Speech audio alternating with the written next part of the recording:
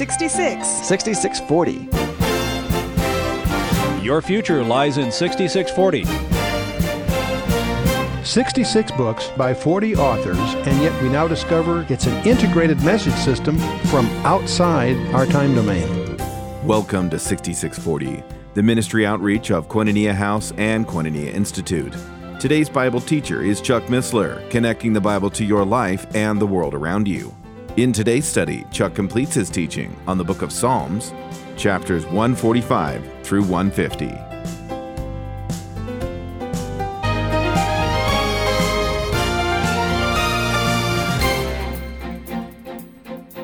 The horn, of course, of an animal was representative of his strength or power and his protection and so forth. So the horn is used idiomatically here to mean authority or power. And it usually is also used to mean of a king, or whoever the leader of a people is. He also exalteth the horn of his people. Now, this can only be Christ. And remember what the angel promised Mary in Luke chapter 1, verse 30 to 33, that her child would sit on David's throne. He would be the horn of his people. At the time Gabriel told that to Mary, there was no one on David's throne. There was a Roman appointee of an Edomite, an enemy of Israel. Edom was an enemy of Israel. Herod was an Idumean or an Edomite. They haven't had a horn of their people on a throne to this day from them. He also exalted the horn of his people. Who is the psalmist alluding to, whether he realizes it or not? Jesus Christ. He also exalteth the horn of his people, indeed, indeed. The praise of all his saints, even the children of Israel, a people near unto him, praise ye the Lord. Wow. Okay, now we have Psalm 149. It's a little primer on worship. In and of itself. All five are, but Psalm 149 is a little nugget here. Praise ye the Lord. Sing unto the Lord a new song, and his praise in the congregation of saints. Let Israel rejoice in him that made him. Let Israel rejoice in him that made him. Let the children of Zion be joyful in their king. Let them praise his name in the dance. Really? David did. Let them praise his name in the dance. Let them sing praises unto him with the timbrel and the harp. Now, timbrel is probably something very close to what we think of as a tambourine. Different kinds, but that kind of thing. And a harp. Notice all the instruments emerging here. Okay, dance and timbrels and a harp. For the Lord taketh pleasure in his people. He will beautify the meek with salvation.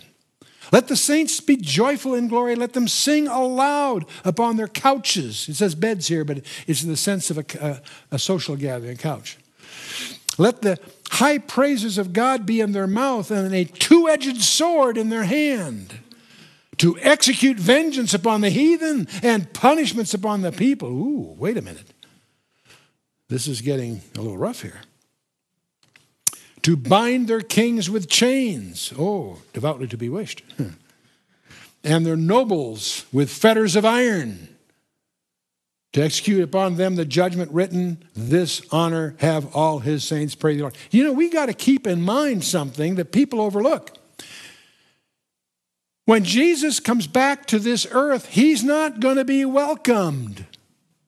The earth is not excited about it.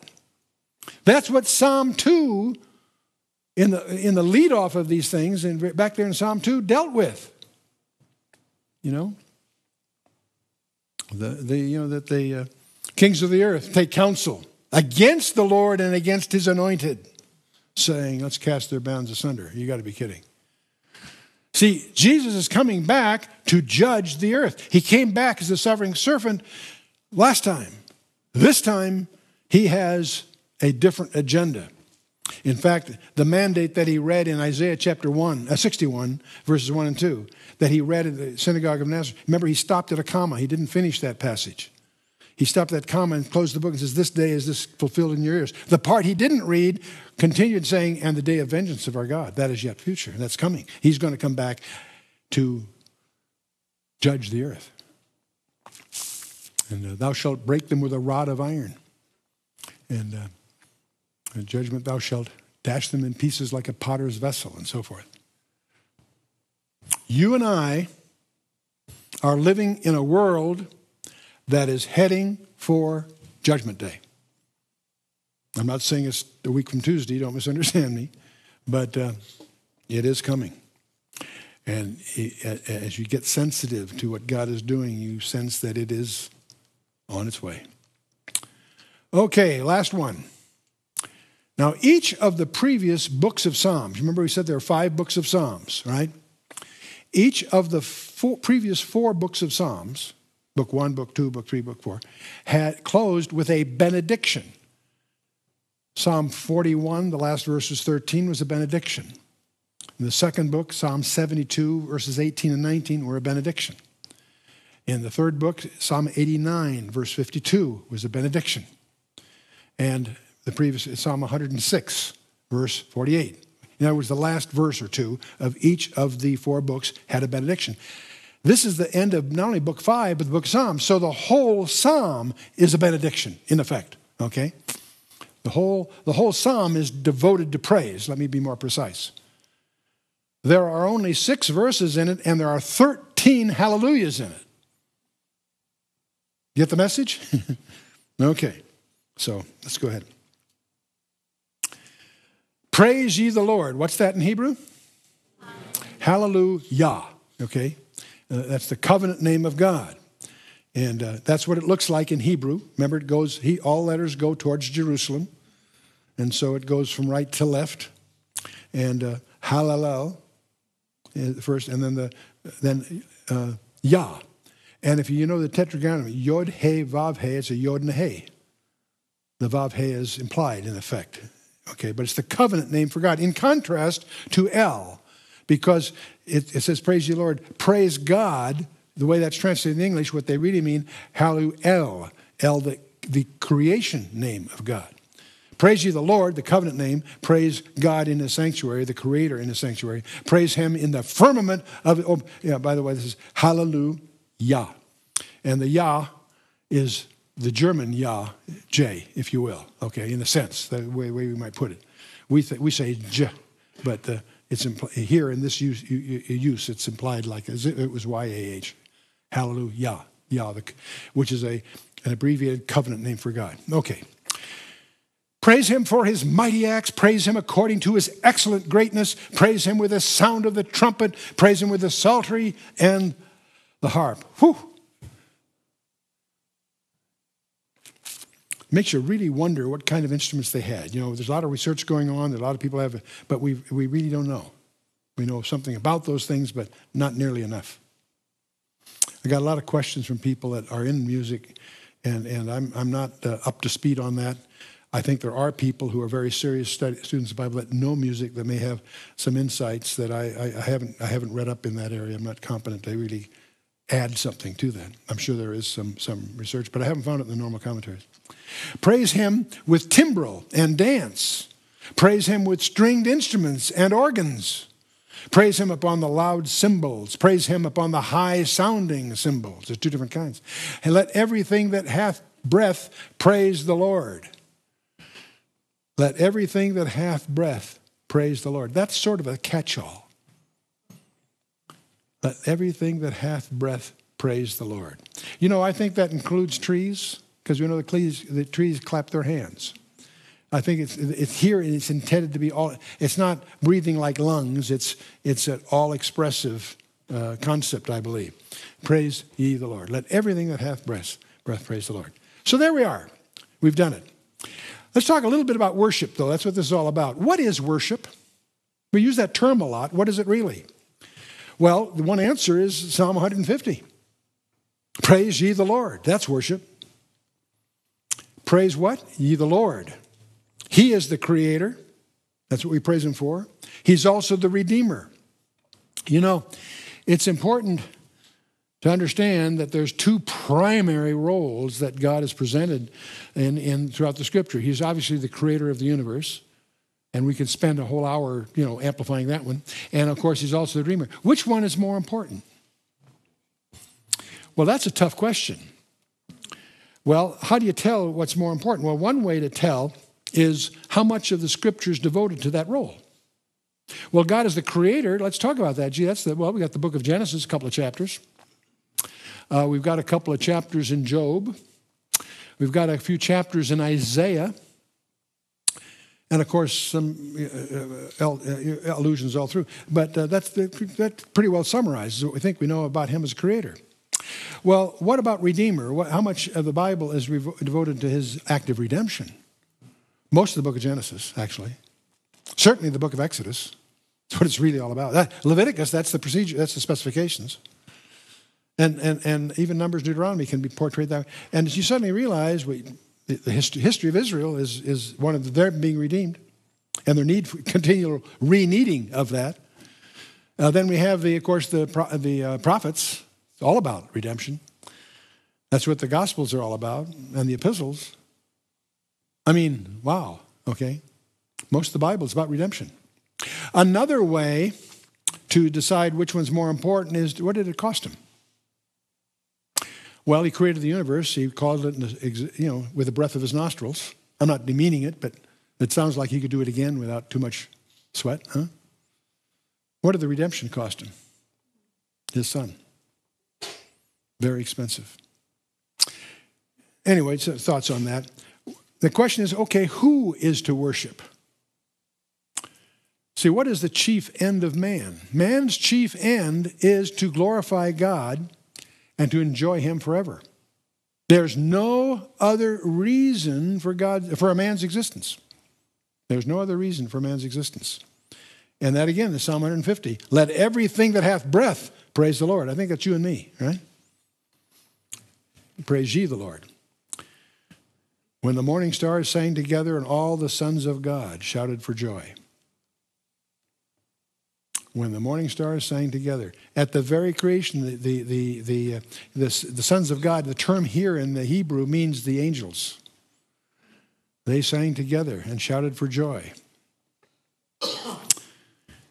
Psalm 96 said, for all the gods of the nations are idols, but the Lord made the heavens.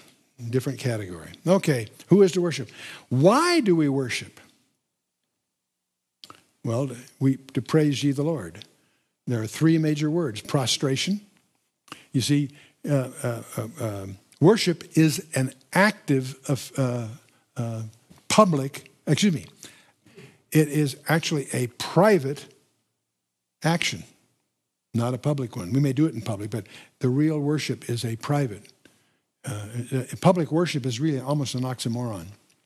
And so one of the aspects of worship is prostration. At least emotionally and soul-wise, we should be flat on our face. The other, proskuneo in the Hebrew, it means to bow the knee. Adoration is what it's all about. Adoration is a term of endearment. It's a love affair. This is not an intellectual exercise. It's a passion thing. And the third word to be aware of, prostration, adoration, is exaltation, and surprisingly enough, not of God, take that for granted, no, of ourselves. Humanism is a deadening philosophy that leads man back to the jungles. Whenever we find someone encountering God, whether it's Joshua at the end of Joshua 5, with what we believe is Jesus drawing a sword there, he falls on his face. John in Revelation falls on his face. Isaiah in Isaiah 6 falls on his face. In each case, the word is arise, fear not. There's nothing that will give more dignity to man than the sincere worship of God that distinguishes him. Distinguishes him. Praise ye the Lord. Now, okay, we've been going through the book of Psalms. One of the things that we find as we go through is allusions to the character of the composition. We know the Psalms are a tefillah, that is a prayer. They're a praise. We ran into some that were called a miktam, a poem of gold. Some of the psalms are labeled in terms of the character of the specific hymn or composition we're dealing with. Shir means a song. The Mizmor, that's a psalm to be sung with musical accompaniment. Many of them are so designated. Maskil, we saw that frequently. That's a psalm of instruction. That's like what some people call a didactic poem, a poem whose purpose is instruction. And the Shiggaion is an irregular one and so forth. We talked about some of these. Many of them have annotations. Some of the objects are declared as their teaching or for thanksgiving or a call to remembrance. Others had notices attached to them, a song for a Sabbath day, for Shabbat, right? Or a song of the going up. Remember the songs of ascent from Psalm 120 to 134? They were songs of ascent. We have all these designations. And, of course, David's psalm. A lot of these were David's. 73 of the 150 are attributed to David. Some actually signed and some just attributed. But Psalms of David's early life, there's 14 of those that seem to be focusing on his very early days. There were Psalms of the earlier part of his reign in Hebron and so forth, about 19 of those. Some of the Psalms from the time of his great sin unto his flight from Jerusalem, Absalom's rebellion and all of that, 10 of those. Psalms of the exile while he's on the run. And Psalms of his last period of his reign, there's 3 of those. So that's one way. And there are many more that he's done that they don't really, and I have not spent a lot of time going through trying to second guess where they really fit. Some scholars have really tried to trouble themselves with that. I'm sort of underwhelmed with the arguments. Doesn't mean they're wrong, but I don't see that they help us understand what the real present value of that psalm is today, other than maybe just background. But so we haven't tried to emphasize some of that. But there are a number of psalms that are grouped together with labels. The shepherd psalms, remember those? Which were the shepherd psalms? Anyone remember? 22, 23, and 24. 22 is as if he was hanging on the cross. 23, the Lord is my shepherd, I shall not want, and so forth. And also 24. There are a group that are called the kingdom psalms. Remember those? 46, 47, 48. In fact, 45, just before that, was the marriage supper of the Lamb, if you may recall. The Hallelujah Psalms. Now, there are several groups that are thus called. 111 to 113 are called by some authors the Hallelujah Psalm, but certainly most would designate 146 to 150, the last 5 that we took as being the Hallelujah Psalms. The Songs of Ascent. Now, this is a very important series that they sang on the way up their annual or I should say their frequent pilgrimages to Israel. 3 times a year, they would ascend up to Jerusalem. 120 to 134. Those 15 psalms are known as the Songs of Ascent. The Royal Psalms, 94 through 99. These are kingdom psalms, prophetic ones, dispensationally, we believe. And then there's a group, interestingly enough, that are called the Pauline Psalms. That sounds like an oxymoron because they're written in the Old Testament, and yet they are designated by several, not less than Martin Luther and others, that call 4 of them Pauline Psalms because they tend to focus on our sinfulness and the redemptive act of God in dealing with that. And 32, 51, 130, and 143 are called by some scholars the Pauline Psalms because they echo the book of Romans in many ways. Now, which psalm, here's a little test, see how many pass. Which psalm appears as if it's written first person singular, hanging on the cross? 22, good for you. Okay. Which psalm is a trilogue, that is not a dialogue, but a trilogue, a conversation among 3 people on the Trinity? Which one? Psalm 2, good for you. You guys are on your toes. Which is the shortest chapter in the Bible? Ooh, I got you. 117? Okay. You want to memorize a psalm, 117. Yeah. Okay. Which one was written by Moses? There's one of them that apparently was written by Moses. Which one? Anyone? 90? Okay.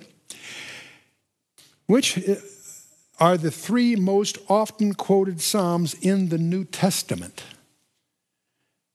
And I say 3 because there's a little debate among some scholars which one's first or second, and I won't go down that path. Let's just take the 3 that are clearly among the top 3 quoted. 22, 69, and 110. And the issue, 69 is regarded by many scholars as the second most quoted, but they seem to have a difference of view, and I didn't take the trouble to track down, because some of these allusions are quite subtle, so I didn't try to split ties between 22 and 110 for position number 1. But the 3 are certainly frequently quoted throughout the New Testament. Okay. Which psalm implies that Judas was married and had children? This is the tiebreaker type of question. Obviously, 109. 109. We can infer from 109 that apparently Judas was married. It doesn't mean we're right, but the inference seems to be there. Which psalm yields a glimpse of Christ's early years in Nazareth as a boy? Remember, we learned some surprising things that I don't think is recorded anywhere else in the Scripture of what a nightmare those 30 years in Nazareth really meant for he and his mother. And that, of course, is Psalm 69. One of the most quoted Psalms in the Scripture. But for other reasons, not for that reason. Which is the most darkest, doleful of all the Psalms? Anyone? Oh my goodness, got you napping. 88. 88. Which is the only Psalm? This is a trick question. There is a psalm that's known as the only psalm because only is in there over and over and over again. That's just, it's a sort of a, okay, anyone? 62. That's your little one you can tuck away for your Bible study group to stump them sometime. Which one was Martin Luther's favorite hymn? Anyone? 46. 46. Okay. Which is the longest chapter in the Bible? What? 119. Good for you. And which psalm has the repetitive refrain, His mercy endureth forever? 136. 136. Which psalm, and this is an important one to really know, heralds the attributes of God like few other? 139. 139. You should be able to sit down and write an essay on the attributes of God, just elaborating Psalm 139. Which psalm represents David's repentance of his sin with Bathsheba? Good for you, 51, right on, good. Which one is suggestive of the marriage supper of the Lamb? I told you just a few minutes ago. 45. Okay, just a little fun. Now for your next session, I'd like you to consider, since you'll have a little break, I'm sure, undertake a systematic commitment to the Psalms for your life. I won't spell it out. You design your own, read a psalm a day, however you want to do it. There's all kinds of ways. But I'm going to suggest that you immerse yourself in the Psalms. And I'm not sure I'd try to absorb all of them, but I would find those that you respond to and really immerse yourself in those. In fact, you might want to memorize those that are the most dear to you. I gather from a study of history that turns out to be one of the most precious things in the lifetime of many of the great leaders of history, to do that. And then the next thing, of course, you can choose the next book to explore, expositionally, verse by verse. Don't stop now. We've gone through Psalms, great. But from here, you go on and pick a book, go through it verse by verse, but whatever mechanisms you find comfortable. If you're good at self-study, just do it on your own. If you tend to benefit by being part of a small group, either face-to-face or on the internet, by all means do that. But continue a systematic commitment to the Word of God. And I don't mean just devotionally. The Psalms are devotional. I'm talking about expositionally. Pick a book, dig into it, and may God bless your adventure. Let's bow our hearts. Well, Father, we thank you for who you are. We thank you that you have given us your word. What a precious thing that is.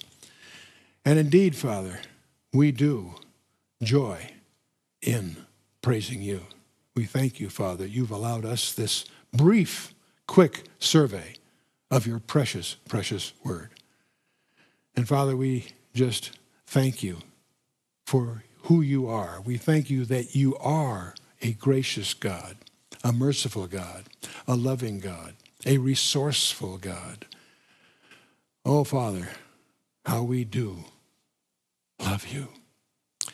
And we thank you, Father, not only for your creation, but above all, Father, we thank you for your redemption, the extremes that you've gone to, that we might live, that the injustices and the sin and the presumption and the ingratitude that characterizes us has been taken care of by the gift of your Son.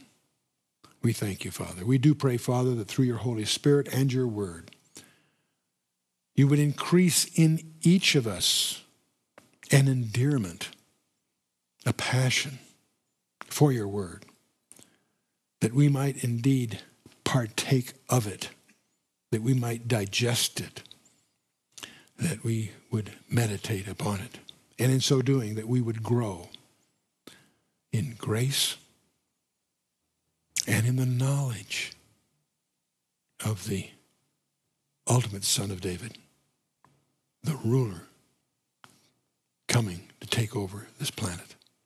We do pray, Father, that you would help us to be more effective stewards of these treasures you've entrusted to us, that we would be more effective with the opportunities that you put before us as we come before you and commit ourselves into your hands without any reservations whatsoever.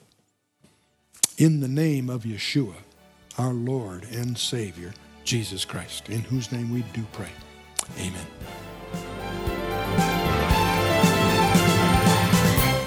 You've been listening to 6640, the ministry outreach of Koinonia House and Koinonia Institute. Today's Bible teacher was Chuck Missler, teaching through the book of Psalms. For a complete listing of resources available, please visit khouse.org. Or you can call us on 1-800-KHOUSE-1. To learn more about Koinonia Institute, visit koinoniainstitute.org. Thank you for listening to 6640 and for your continued prayerful support of this ministry. Until next time, when we begin a new series, may God bless you with the knowledge of His Son, Jesus Christ, as you study His Word.